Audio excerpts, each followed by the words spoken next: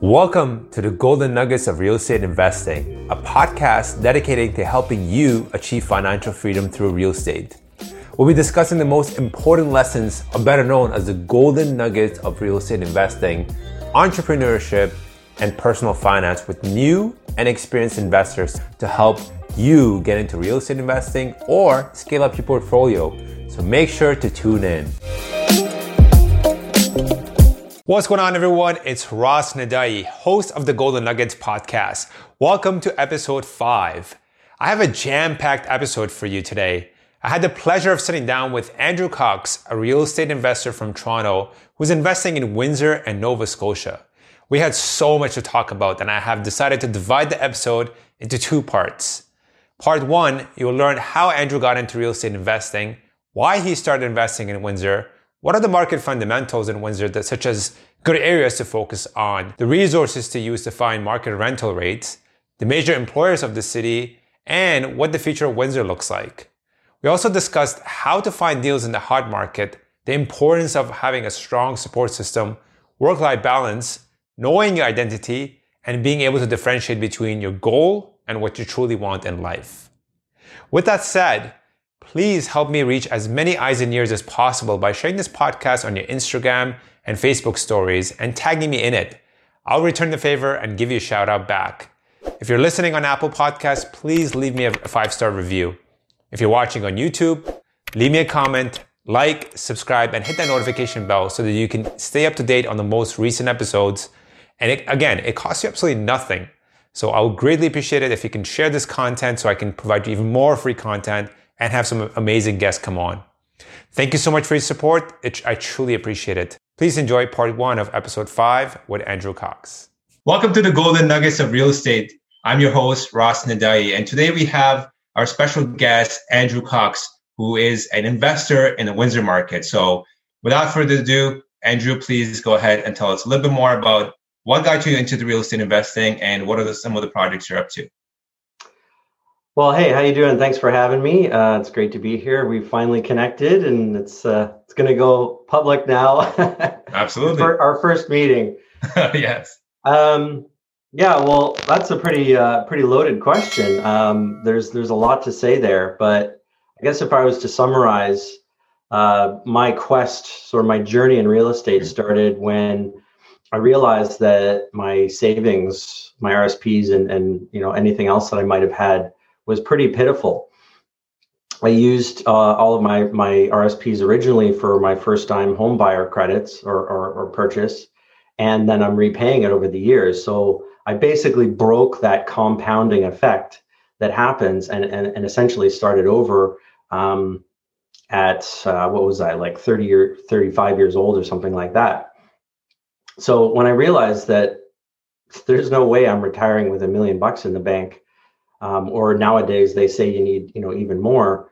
It really got me thinking, and I did the whole search online about, investing, and you basically come up with stocks and real estate when it comes to, like, you type in the question of wealth, right? And then, real estate was always something that I was interested in. Even as a young child, I would, watch Homes on Homes and all those Property Brothers shows and things like that.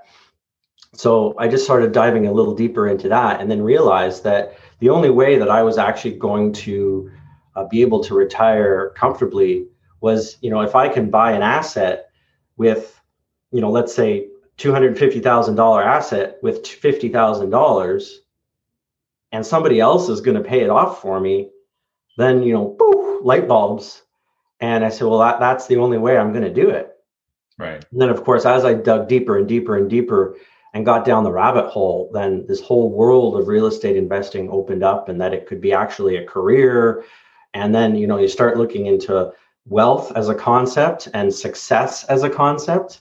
And you realize, like, oh my gosh, this is an entrepreneurial venture now. And like my whole world changed, and they started doing more personal development and learning about, financial strategies and making your money work for you, not just in a real estate sense, but there's a whole sort of life to money, and it needs to move. You can't just let it sit.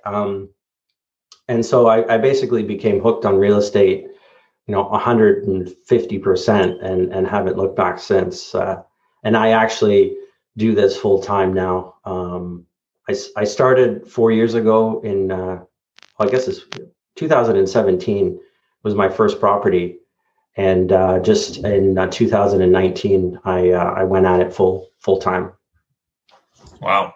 Just breaking down what you were saying earlier, right? So basically, what was like that light bulb? Like, what made you just say, you know what, real estate investing is the way to go, right? Amongst other avenues, like you said, there's stocks, there's other avenues, right? Like, was it like a book that introduced you to that idea? Was it like somebody, a family friend? Like, what was kind of like the influence around you, surrounding that got you to real estate? I think the influence was not one book, but many books. Not one podcast, but many podcasts. I started on actually the first 2 or 3 years. I didn't even really realize there was a whole world of Canadian content. And I got into the Bigger Pockets atmosphere. Right. Which, of course, is a US thing, which, the fundamentals are still the same. You just have to ignore everything to do with taxation and loans and all the lists that they have access to in the States and stuff like that. But the light bulb, yeah, it was kind of over time, just reading a whole bunch of books. Like, I think that my analysis paralysis period was like 100 books.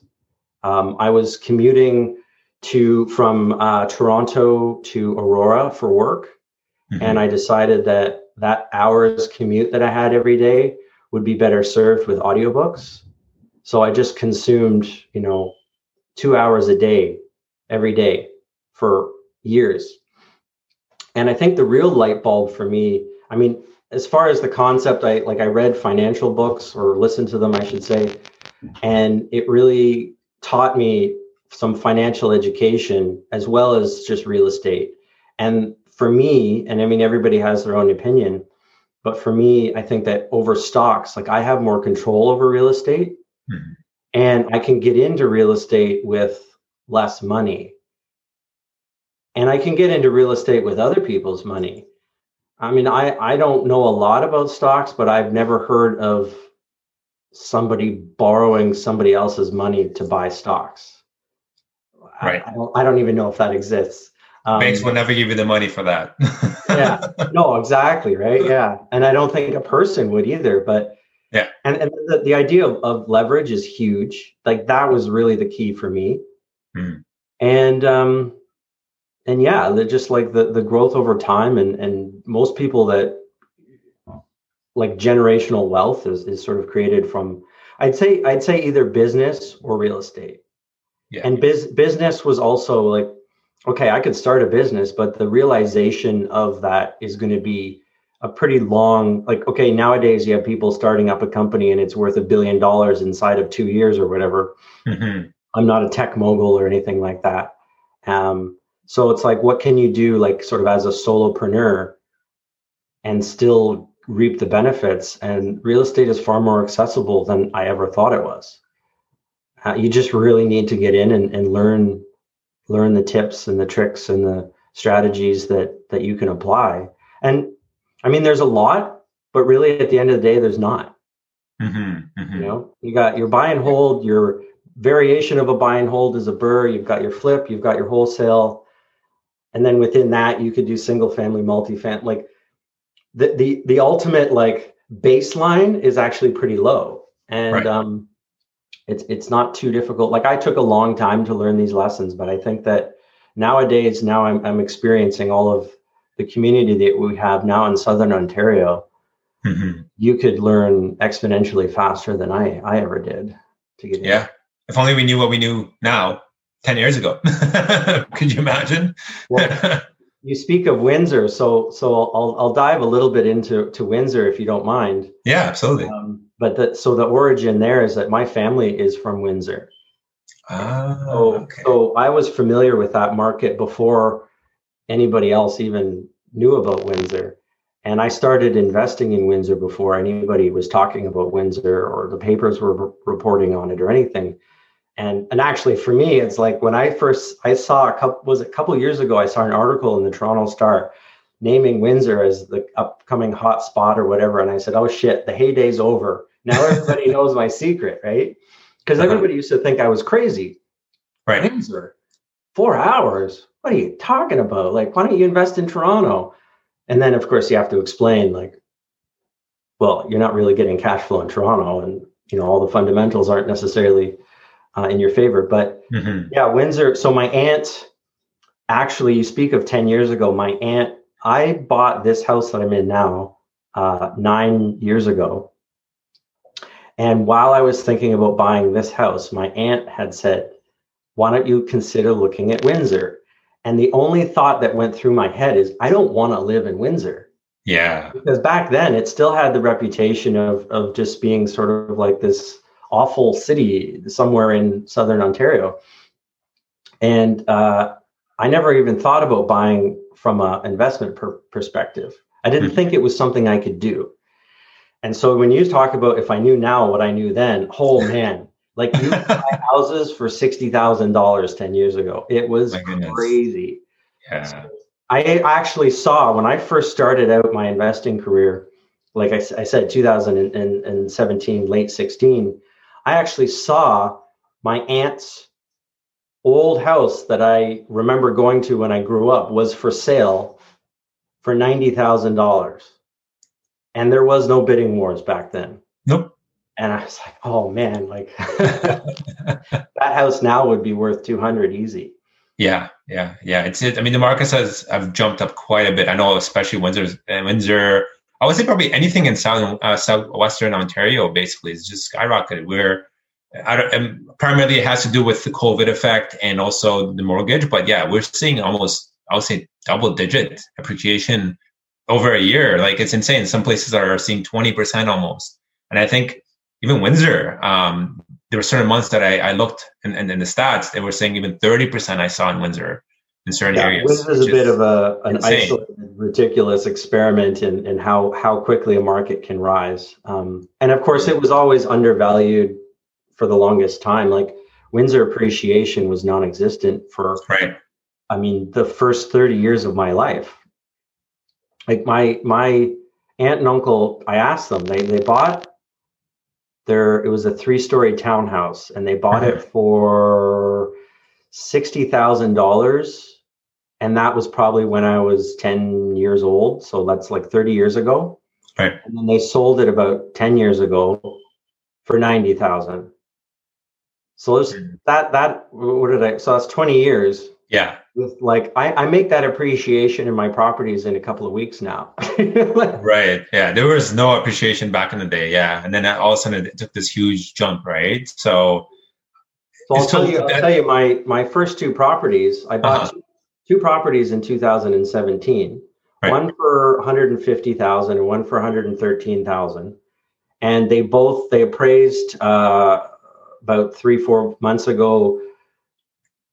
One was the $150,000 was, I think, $297, and the $113,000 one was somewhere around $240. Wow. So in what's that, this is going back, so 2.5 years, right? Double in value, right? So, yeah. You know what this reminds me of is the Toronto market started in 2016 and ended around 2018 when it just like skyrocketed. Yes. And then they had to shut it down. Like, the government was like, we're putting in foreign taxes. We're putting in the, what is it? The mortgage qualification. What's that called again? Stress test. Stress test. Yeah, that's it. And it just like shut it down right away, like overnight. Yeah. And I remember my neighbor actually had a problem where they sold their house and 2 weeks later the person backed out, but it was a confirmed offer, deposit received. So now they had to sue them. But the reason the person backed out was because they bought the house for, I don't know, like $600,000, and literally 2 weeks later it was worth $550 or $500. Oh wow! It just changed so quickly, right? So they overpaid so much because of the trading frenzy.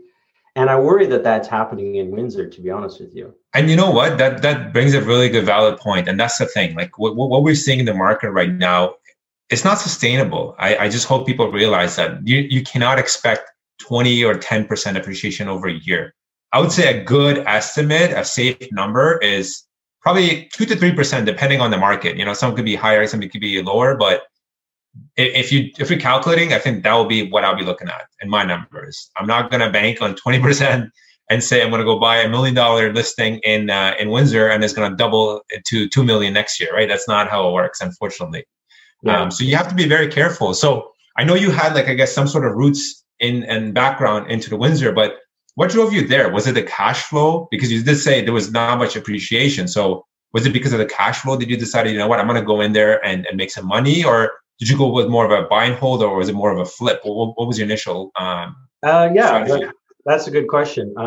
So there's the familial connection there. So the way I saw it is, if I'm entering into a market that I didn't know about Windsor from an investment market perspective, right? And quite frankly, if you asked me to get around the city, I wouldn't be able to tell you, even though I'd been going there for, at the time, 35 years of my life. I wasn't paying attention. So I thought it'd be really good to have some boots on the ground that had local knowledge. My aunt and uncle know neighborhoods. They know where to steer clear of. I did go to Windsor and I literally drove in. If you know Windsor, there's sort of the core, and then there's the west side where the university is. There's the east side, which is Tecumseh. Southern Windsor is below EC Row. And then there's this central Windsor area. I literally got in my car with my laptop open to MLS, and I drove up and down every single street because I wanted to get familiar with the neighborhood a bit. But then I went back to my aunt and uncle's house, which is where now I can stay. Right. And I talked to them about what I saw in those neighborhoods. So that ability to talk to somebody was fairly helpful. But moving on, my realtor and my property manager and those people are now my resource for where I should buy and where I should avoid and stuff like that. But as far as to your point, the financials, when you start into real estate, I think that the first thing that you need to do is really dial in on the basics. I researched a lot of cities around Southern Ontario on the CMHC website. I looked up articles. I would look on the MLS to see what average properties, because at the time when I started, if you looked at the MLS, the price listed was more or less the price it was going to sell for. Right. Nowadays, the listed price they might as well list every property for $1 because that's about how important that is. But anyway, so I could tell I was using my home equity credit line because after 2000, I bought my house in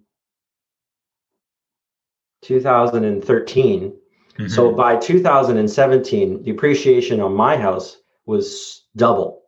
So I had this massive credit line that I could tap into. But so that to me at the time, like I said, I didn't really understand what I know now. So I thought this is how much money I have, $300,000, I think it was. Right. So that was my budget essentially. So when I looked at Windsor and the prices were so low compared to everywhere else, London and Peterborough and Barrie and all those sort of areas. Mm-hmm. Then I started looking a little bit more. I'm like, oh, Windsor, like my aunt said, duh. and then you can go on Kijiji or PadMapper or any of those publicly posted sites where somebody might post a for rent ad, and then you get an idea what a 2-bedroom rents for, what a 3-bedroom rents for. And there's all sorts of sites. I think even PadMapper has averages in certain areas if you just type in Windsor. Mm-hmm. So then that gives you a figure. You could say, okay, now I know that this house is a 3-bedroom, 2-bath, and it's $150,000. Right. And then if I look up the rentals and I say, okay, that's going to be, $1,500. And then you do the math, because of course, even at the time I knew about the 1% rule, which is that your rents need to be 1% of your purchase price. Mm-hmm. That rule doesn't necessarily apply right these days, but it's still a good rule of thumb to just out of the gate, you can look at something and, if it's $400,000 and the rents are $1,500, then forget it, Yeah. Yeah. which is basically Toronto. But yeah, so I did a comparison, and I saw that the ratio of rent to purchase was stellar. It was amazing, way better than anywhere else that I could find, and without maybe being like a small town somewhere.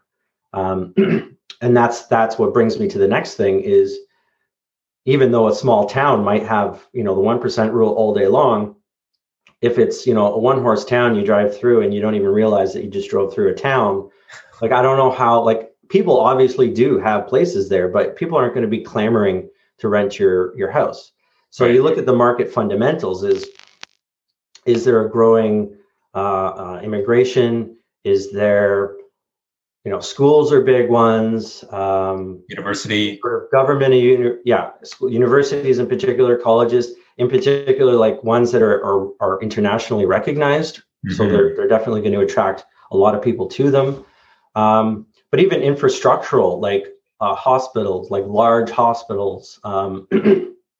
Obviously, Windsor has auto sector, but I didn't want to rely on the auto sector. Yeah. So I started looking for other things, right? So then I'm like, the casino, huge employer. Casino also, I mean, if you're in the Airbnb market, the casino means that people are going to be looking for places to come for a couple of nights. Right.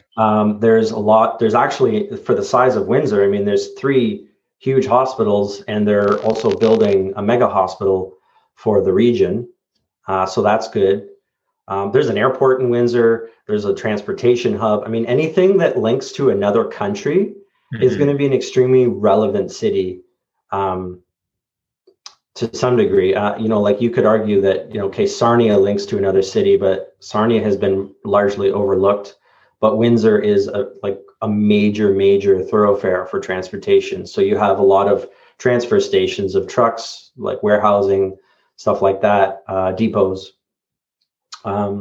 So yeah, there was just a lot of really strong market fundamentals that I could see. Right. And it was at one point, Windsor was very, pardon me, had a lot of their eggs in one basket, which was the auto sector.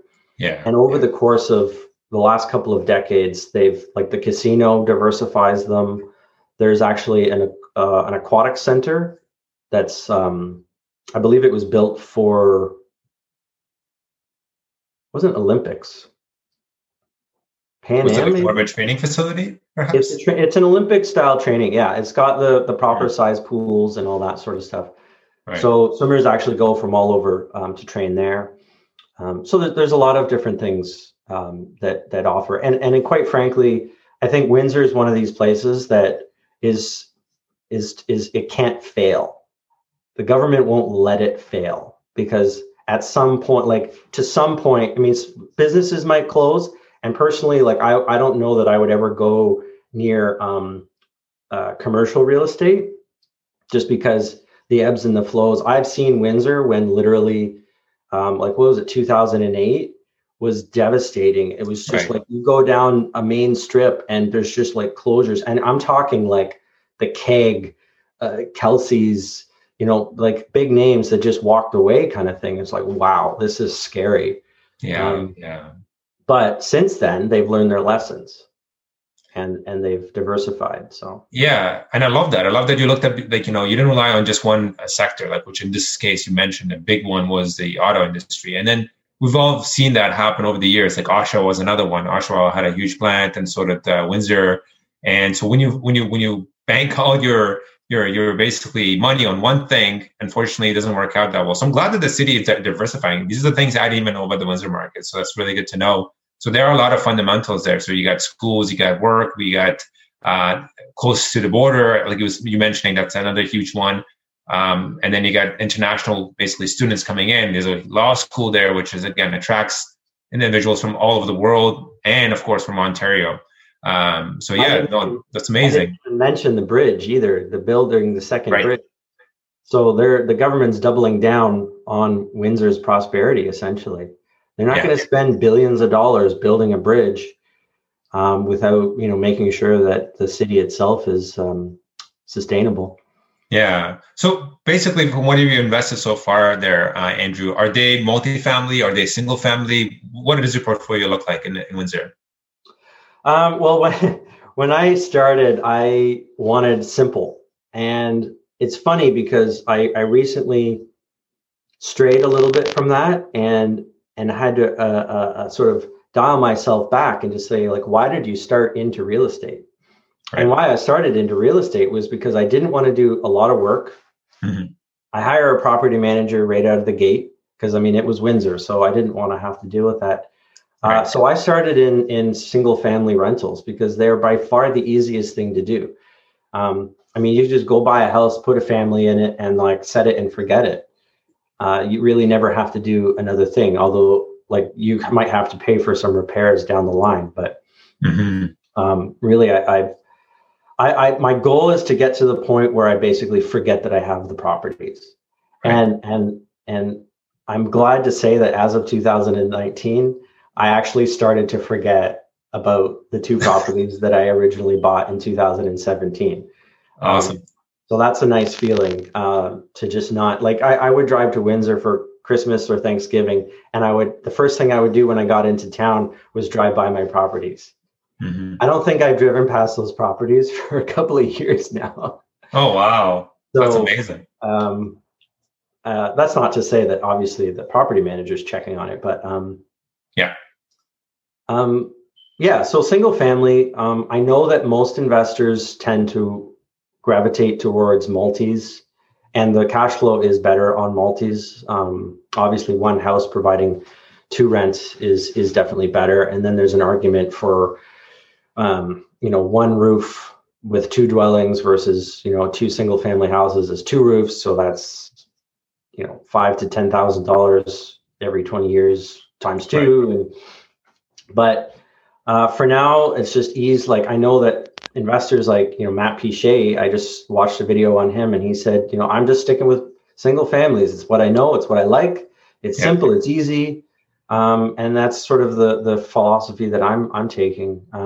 I did get into some what could have been student rentals, and my Hmm. timing was extremely off because I chose early 2019 to get into them, Right. and that sort of backfired on me. So I pivoted and I ended up renting them out to a family. So like the world is pulling me back to the single family sort of model, right? Yeah. But like basic fundamentals, how I got started was like buy a shitty house in a nice neighborhood. Yeah. That was it. Yep. Simple and easy, right? So I targeted the nicest neighborhood in central Windsor, which is Walkerville, Hmm. and I bought two houses in Walkerville, and they didn't let me down. They both, those are the two properties that I mentioned that doubled in value, and so that's working for me.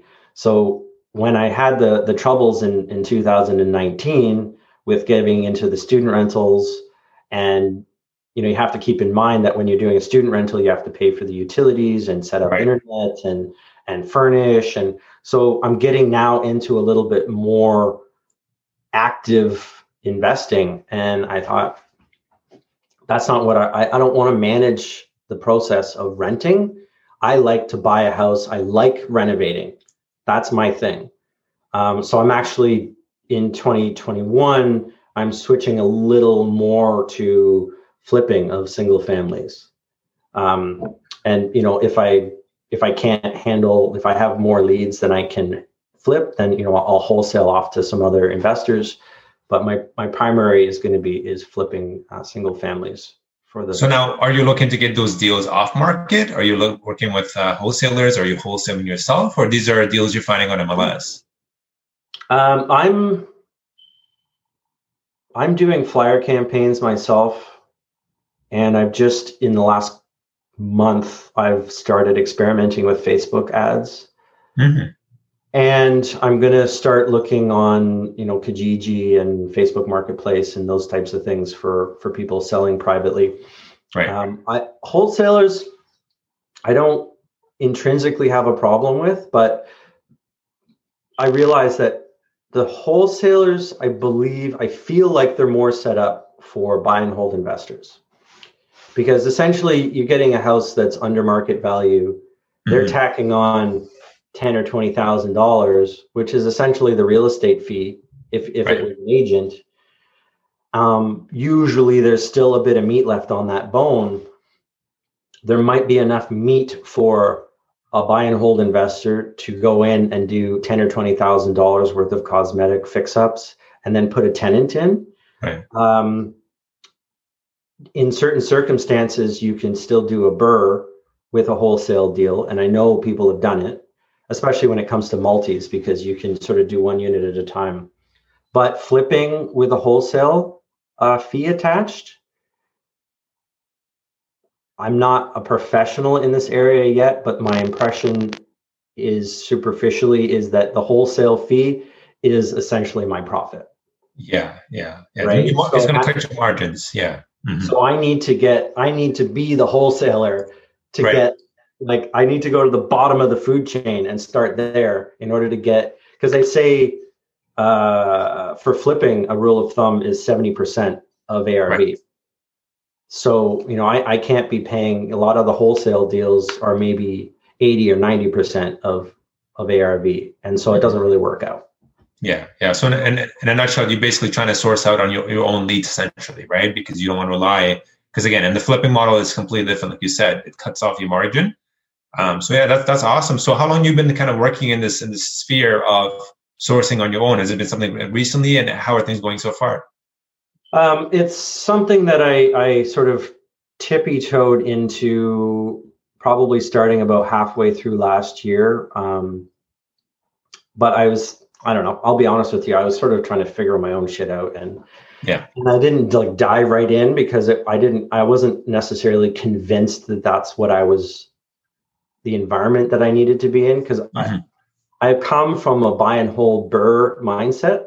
Right. And then it took me a while to realize that you don't really make any money that way. You do over the long term, but I need active income, right? So, correct. So now I've kind of clued in, and in the last, I put out only 3 or 4 mailing campaigns, and the first couple were like complete busts. So it wasn't until just sort of November, December that I actually started to get quality leads. So it has been recent, and I'm still sort of getting my sea legs, figuring it out. I'm tweaking the message a little bit, like when I get a call and my first flyer. So here's the thing about identity, and this is a bit of a side topic, but when you're in real estate and in anything, they talk about, like, you have to really focus in on like your identity. What are you? So in the course of the last 14 months, let's say, I've gone from, I was a commercial printer. I was a project manager for commercial printing for 27 years. So that was my identity. Right. Then I switched, and I got out of that. There was a restructure and a layoff at my facility. And so a bunch of us got let go, and I had to reinvent myself very quickly. So I went to become a renovator. I was like, what can I do right now? Well, I've always enjoyed, I have a whole garage full of tools. So I'm like, I literally can start today renovating properties. So I did that.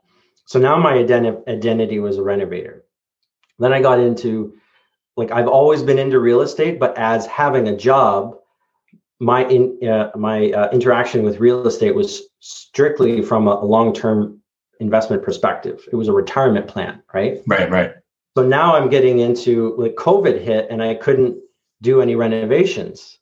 So then I said, okay, you know what? I'm going to go into real estate investing, like, feet first, dive in, hired a coach. This is all I'm going to do now. Forget the renovating. But I still had the renovator in my mind. Yeah. So the first letter I put out is, I'm a renovator in your city. I'm looking for a property to fix up, And the whole rest of the letter says, if you're interested in selling, I'm buying, and Every single phone call I got was, yeah, I need somebody to work on my property. Literally every phone call was, all they saw was renovator. So, Andrew, business is booming. Yeah. Actually, I could make a pretty penny in Windsor right now. I bet you can. But it's like I couldn't move forward because my identity was in the past. Right. It was an old identity. So like I literally spent like $1,000 and I might as well have thrown it in the garbage because I wasn't aligned with my goals. And so now 2021 is a great opportunity. I've sort of gotten that out of my system. I realigned my letters. I've reworded my letters to be more impactful. And as I get calls from people, I learn what they've responded to and what they haven't responded to. And I tweak a little bit here and there. And so now I'm kind of hitting the ground running in 2021, knowing that I am a flipper. I am a real estate investor who flips for money. And like, there's no confusion. I know what I'm doing. Yeah. And then, I'm going to treat it sort of like, because I'm having to find my own leads. I am kind of de facto a wholesaler. Like it's the same process. Right. So the way I'm looking at it is I could wholesale if I don't particularly isn't fit my model. Right. I could flip it if it fits that model. And if I come across something that's maybe a little nicer and doesn't, maybe it only needs $10,000 or $20,000 worth of work, paint and, what do they call it? Lipstick and stuff like that. Cosmetic. Then maybe I'll look for a JV partner and try to keep that for long term. Mm-hmm, mm-hmm. So that's the way I'm looking at the future. Yeah, no, and you touched on some great things there. Yeah, I think that's what it is. Especially people that start off. I mean, they're a little bit confused. What do I get into? First, you have to figure out the education piece, like you said. You have to know what the fundamentals are, what to look for. Secondly, I would say learn the markets, like look at the numbers, look at the vacancy rate. And then I would say starting out specifically, a lot of folks do say, like, and you probably will agree with this, is single family is probably the easiest thing to start off with. Just to get yourself in the market, get your feet wet and learn a little bit, does this work? It doesn't. And then have exit strategies. Like you were saying, you went into the student rental market and look what happened with COVID, right? But at least you had the ability to pivot and say, you know what? I can hold on to this. I'm going to turn around. I'm going to put a family in there instead of students. And again, who knows what's going to happen in the future? That may turn into an Airbnb model for you, or that may even be a student rental again. But you have options, and that's very key. I really hope the wholesale thing goes really well for you, because I know, like, as investors, one of the toughest things that we run into is two things. I would say one is the finances, because we eventually run out of money. Because we leverage, and then there's enough money kind of tied into the properties, especially when you're doing the whole buy and hold strategy. Like you said, you get your cash flows coming in, but then the monies are tied. It's very, very difficult right now to do a perfect BRRRR where you take out all your money when you refi. So there's that. And then secondly, as we were talking earlier, the market is crazy competitive. So everybody's trying to make a buck, right? So the prices that have fluctuated quite a bit. And so for you to make any sort of income, especially when it comes to flipping, you definitely have to go at the bottom, like you were saying, and start from there. So I'm glad that you thought of that. And I really think this is going to go really well for you, Andrew. And I'm glad you went that model. I think that's very key. Yeah, no, I appreciate that. And I'm excited for 2021 with a new clarity, right? And I think that just dialing back the concept of what do you want? So we always hear about the why, right? Correct. And something that's just recently resonated with me, like I do a lot of personal development in the background. I mean, I know a lot of us do, that is nothing to do with real estate, but a message to new investors too is, aside from your why, which is important, there's also what do you want? Mm-hmm. And I feel like there's this big disconnect in our lives, everybody's lives, about what we want and what like we should do. And you see, and I'm doing this, you see, like you're following all these people online and you're seeing what their strategies are. And all of that is great. And it should be fuel to fire you. And it should be knowledge to help you dial in. But at the end of the day, like really ask yourself, what do you want? Mm-hmm. Right? Which is kind of paired with why. And the reason I say that is because, like, for example, I want a simple life. I want I got into real estate not to work. I don't mind working at real estate, but I don't want it, like, the reason I don't do Airbnb is because there's a lot more involvement. And I know there's systems, you can make it simple and everything like that.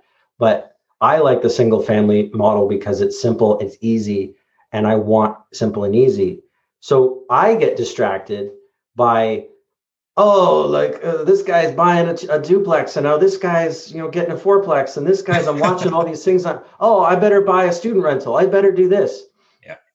And I realized, as you're contemplating your year, like coming to the end of the year, I was like, what am I doing now?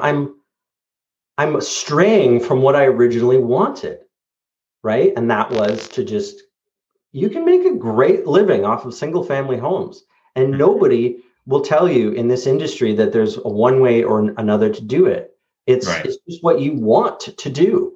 So when you're starting out, if there's new investors watching this, like, commit to yourself, like, you can change the plan later, right? But like, ask yourself, what do you want? And then what's going to achieve that? Right.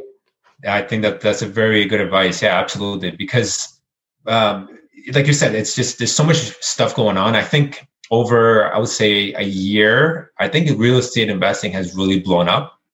We do see it everywhere. Like my personal story is funny too, because it's like, everybody has social media accounts. So what I ended up doing was, because there were times where we were all mindlessly just scrolling down and seeing, random, memes or whatnot. It's good. You need a little bit of laughter and connectivity with your friends. But I got to a point where I'm like, what am I doing? Like, I would look at my phone and I would see that I spend probably an hour or two every single day doing absolutely nothing. Like, nothing is going in here. It's just all BS. Goes from here, gets out of here. So I'm like, you know what? I'm done with this. I ended up opening another account, separate account. And now it's just, that's all I use. And what I love about that is just, I follow all real estate investors. I follow, social media things that are important, that has to do with news, mortgage agents, like people that are motivators, like Gary Vee, influencers, right? Like you have to feed your brain constantly, right? And the right information. I think that's another key thing that anybody can take away from this, is that, because to your point, I could literally sit down, and also you have to be smart on how you take that information. Because like you said, I can see somebody saying, I closed on an eightplex. And to your point, I can look at me and I'm like, what the hell am I doing in my life? Why am I buying a single family? Why do I not have an eightplex? Why do I not have one property and they have 10? What's going on? So two ways of looking into it. One, it could be like, you shouldn't, and I had a post about this a few days ago in my story, because I saw a quote, and I really, really, made me realize that this is the reality of it. You can look at it two ways. One, you can take it and motivate you and fire you up to say, I want that, right? That's my motivation. If so and so can do it, why can't I do it? I think that's very powerful when you have that belief and you actually take some action. The other one, which is also unfortunately a common conception, is that people take that information. I can't do that. It's too hard. I don't know how they did it. I'm not cut up for this. And they're just jealous. They envy. It's like, all you have to do is reach out to that person. Like, the real estate community is so friendly. Send me DM, send Andrew DM. Hey, what do you think of this property? I want to know a little bit more about Windsor market. Like, you'd be surprised at how much information there's readily available all on your fingertips. It's very powerful. So you should definitely use it in the right way. Yeah, no, for sure. And going back to your point about like the one outlook of being that I can't do this. I don't know. It was either a Robert Kiyosaki or Dean Graziosi that I read in one of their books that said, don't, if you say you can't, you let yourself off the hook. Your brain stops finding ways of achieving something. But if you just ask yourself, how can I? Yep. You don't have to have all the answers, but now your brain is like, this is something I need to look into. Yep. And it's like, when you never thought you'd buy a Volkswagen car, and then you buy a Volkswagen car and all of a sudden you see nothing but Volkswagen cars, is because your brain has now identified that as something to pay attention to. They were always there. So when you ever get to a point where you think you can't do something, that don't say that. Say, how can I? And then you'd be amazed, like in a week or two, all of a sudden you might like see a video pop up on YouTube or this or that that's like leading you in the right direction. It's just giving yourself permission to be to allow the exposure to come into you, you know, like allow that sort of idea to resonate. Absolutely. No, my mindset is everything. And and that's the thing you got to figure out, right? You got to feed yourself the right information and believe in yourself, and you got to have the right systems in place and the right influencers. Like your 5 people you hang out with is very important, right? Like you've heard that, and it's true. I know, right? Like it made me realize that the other day too, because I was thinking, I'm like, you know what? Like when I was younger, my mom always used to give me that advice too. Be careful with your friends. Be careful who you hang out with, right? Now I look back, I'm like, okay, she was definitely onto something. It's so true, right? Like I turn out right, I think. I have a note on I've got a big whiteboard over here that you can't see, but it's my brainstorming board for my 2021. Right. And there's a question that says, who are you hanging out with? Right now I'm not hanging out with anybody. You're talking to me here. Virtually, yeah. No, it's definitely true, because again, we bounce off ideas, we talk about things, you learn, you develop, and then there's people that are going to believe in you, and there are people that are not going to believe in you, and it's important to surround yourself with those, right? So having the right support system is very key, right? Like for me, like you have your girlfriend, I'm sure she's involved, she knows what you're up to, so there's that aspiration where I'm sure she motivates you or she understands what this is going to lead to. And same thing with me. I'm married, so I'm glad that I have my wife who's on board with this whole situation. And I have other friends, unfortunately, they would love to get into real estate investing, but they're held back because different mentalities, right? So surrounding yourself with the right people is definitely the key. Well, and you know, when you're talking about your significant other, your spouse or your girlfriend or what it may be, and even immediate family members that you're close to, I would say that it's a very common struggle. And I don't know if you're sorry, did you say your wife? My wife, yeah. Yeah. I don't know if she was on board from day one. I know certainly my girlfriend was not. Right. All she was seeing was, this thing is taking him away from me. And admittedly, you know, like a lot of us we get like this new thing and we put a lot of attention on it to grow it or whatever, like a flower. Right. And there's a balance there, but even very subtly, like there's support. Your family supports you. They're like, oh, that's great, or whatever. But there's also like a subtle lack of support. Yeah. If you know what I mean, like it's just in the small little things, like when you have comments about not taking enough time, or oh, you didn't call your mother or whatever, and it's sort of, they know that you're working and that you're traveling to Windsor to look at a property, but then they still say that, and it's sort of like,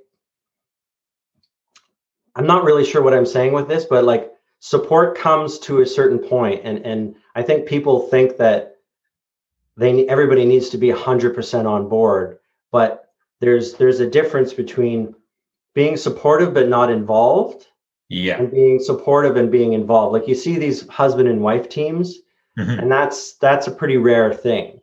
Usually it tends to be, you know, one or the other that's pulling the cart towards real estate, and the other one might be sort of indifferent to it, but accepting of that this is your job and this is what you're doing. Or they could start to feel like there's a bit of a competition going or something like that. So, but you know what? I totally understand what you mean. I kind of like that in a sense, because it keeps me grounded. Because for me, what tends to happen is whatever I'm passionate about, I give it my all. Like, that's it. Like if I'm doing real estate, I'm literally my days now are from, I wake up 6:30 in the morning and I'm working till at least 9:30 p.m. or 10 o'clock every single day. And then there are times where, like, you know, I'm glad that my wife or my significant other, you know, comes up and says, hey, you know what? Like, we haven't spent some time together. You know, why don't you take a little break? Because I get so zoned in into what I want to do that it's not even healthy for me, right? It's not healthy for a relationship. So in a way, it's kind of blessing in disguise, right? Because then you're like, it makes you realize, oh, you know what? She is right. I should call my mom, or I should check up on my sister, or whoever it may be, right? So Well, and it's nice to have that reminder that, like, my girlfriend says to me, like, this is not your life. Yeah. Like, your life exists outside of what you're doing, right? Right. Like, right. So this is just part of it. Yeah. And then what are you doing all this for? If you're not spending time with the family, you're trying to, because a lot of folks, right, when we talk about what is your why, it's like, I'm trying to get more time back. Okay. And what do you want to do with your time? I want to spend time with my family. Okay. Totally get it. But then when you get into this tunnel vision where you're putting 12, 13 hours and you don't talk to anybody, you're denting those relationships that you build over the years, right? Yeah. So it's not like you can retire the next day and say, hey, mom, how are you doing? She's going to be like, you haven't spoken to me in like 2 years. What do you want? Yeah, exactly. Right? So it is important, right? Balance is very important. And that goes with everything. And then I think a lot of us do go through that little bit of a struggle. So it is good to have those reminders, and through a partners or through other avenues for sure. Absolutely. Tether us to reality. Yeah, no, I know. That's why I thanked my wife yesterday. She also talked about that because I'm doing a lot of podcasting and I'm doing all this stuff. So it's like, okay, you're right. All right. We need to have dinner together. We need to have lunch together. Yeah. And it's nice to take a break too. Yeah, no, I'm telling you, I get so into my zone. I'm just like working and shuffling different things, dealing with my tenants, dealing with renovations, doing my 9-to-5 job. And I got my realtor, clients that I'm dealing with. It's a lot to juggle. But no, it's kind of good to be realized, okay, you know what? I need a break. I need to take a day off or go and spend some time the weekend with the family. So very key. Yeah. So you also mentioned another thing that earlier was this, that you're also looking into Nova Scotia, or you have some investment properties there. So what kind of led you to investing there? You mentioned, I believe it was primarily a partner of yours. Yeah, that was, so my market is Windsor through and through. I'm doubling down on Windsor, even though it's super hot, but like I've got a lot of time and energy invested in knowledge and relationships and all that sort of stuff. The Nova Scotia thing was, I wouldn't call it an accident, but it was a happenstance, whatever. And I was reading, so I'm part of various organizations on Facebook and that. I won't necessarily advertise any here, but so we were on Zoom calls together, this partner and I. Yeah.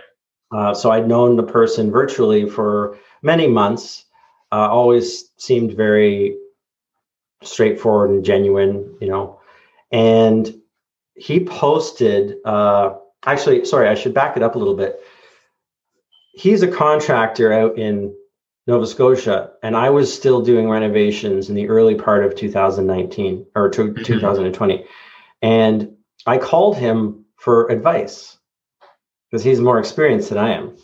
Mm-hmm. So we talked on the phone for hours, and it was pretty incredible, really. Like the connection was just solid from get-go.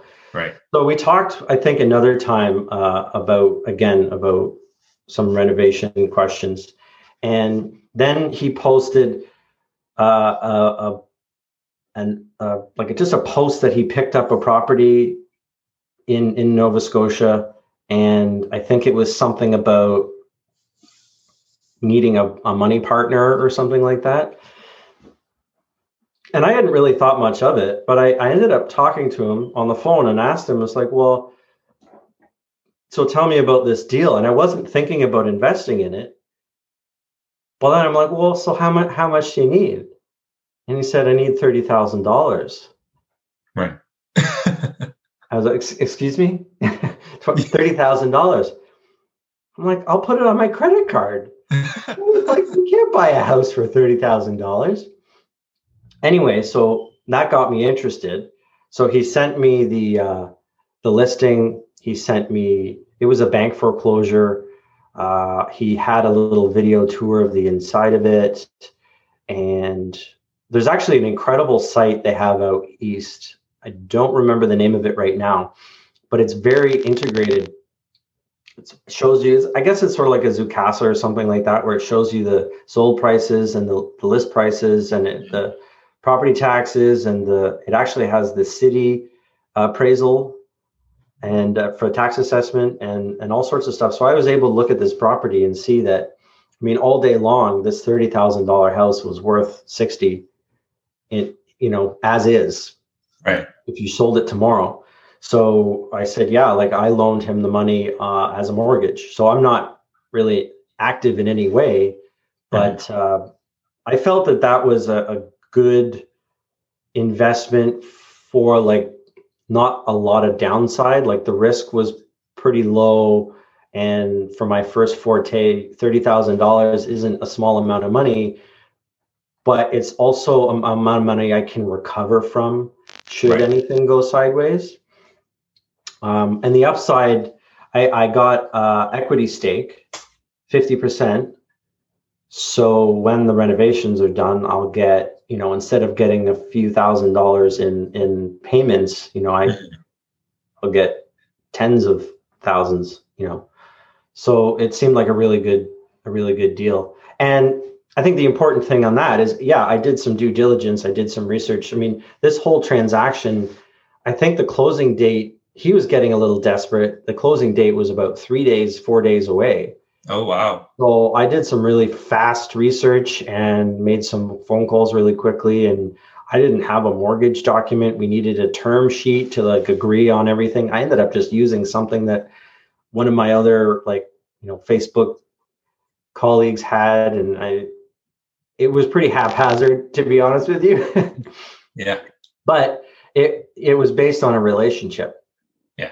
So I had trust in this person. Hadn't known them for very long, but I know that they're active in the community and their reputation is good. Everybody else feels they have a good reputation. And, if they were to screw me, I could very easily publicly shame them, So yeah. It was just all around. It was pretty good. I think that if the relationship is right, that you could invest anywhere.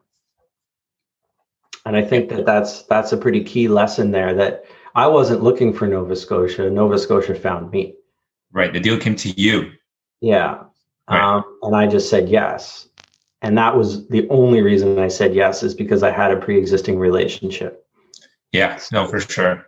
Yeah. So again, this speaks volumes in terms of network, having a strong network, right? Have you not been in that Facebook group or that social media, you wouldn't have even come across that property, right? So again, being in the right circle of people really helps, because you get the deals, you get the, but the power team, as we were talking about, right? So that will definitely help you with that as well. So from your portfolio right now, how many properties are you at right now? And how many of those are solely owned by you, and how many are JVs? Well, funny enough, I have currently on the books 6. So 2 of them are going to be sold. So the one in Nova Scotia was always intended to be a flip. Mm-hmm. And it's taken a bit longer because of COVID, right. But it will be sold, hopefully actually in January. I think we're listing it in January. And there's another property that I'm actually already got an accepted offer on. So that'll leave me with 4 properties to hold. Right. And originally I bought the 2 properties in 2017, and I bought 2 properties in 2020 with the same partner, with a new partner. So he's agreed to go into Windsor with me and buy a bunch. He's able to buy, I think we started with 5, and then as we buy more properties, of course, that income gets generated next tax return against, and then you could actually keep going a little bit as long as he can qualify for mortgages. Right. But so I don't own any in my own name anymore. And the reason for that is I hit my mortgage wall primarily because I believe my income, A, wasn't enough, mm-hmm. and B, I have a house in Toronto with a very large mortgage on it. So that eats up a really big chunk of my qualification. So the first 2 properties in Windsor, I didn't properly BRRRR those properties. That's a whole story on its own. We could do an entire other episode on that. Yeah. But essentially, I didn't know enough back then, and I made some bit of mistakes when it came to the ability to refinance. Thank you so much for tuning into today's episode. I hope you were able to enjoy part 1 of episode 5 with Andrew Cox. I'll be posting part 2 this coming Sunday, so please stay tuned and look out for the new episode. From now on, I'm going to make sure to post every single Sunday to keep it consistent so you guys can continuously find great content and stay up to date. The kindest thing you could do is share this podcast across all social media platforms to help as many people as possible. If you like this podcast or have any questions, feel free to reach out to me on Instagram or YouTube. I'll post the links in the show notes for those accounts so you can find me. I love bouncing ideas off people and I love talking real estate. Thanks, and I'll see you in the next episode. Remember, financial freedom is just a couple of properties away.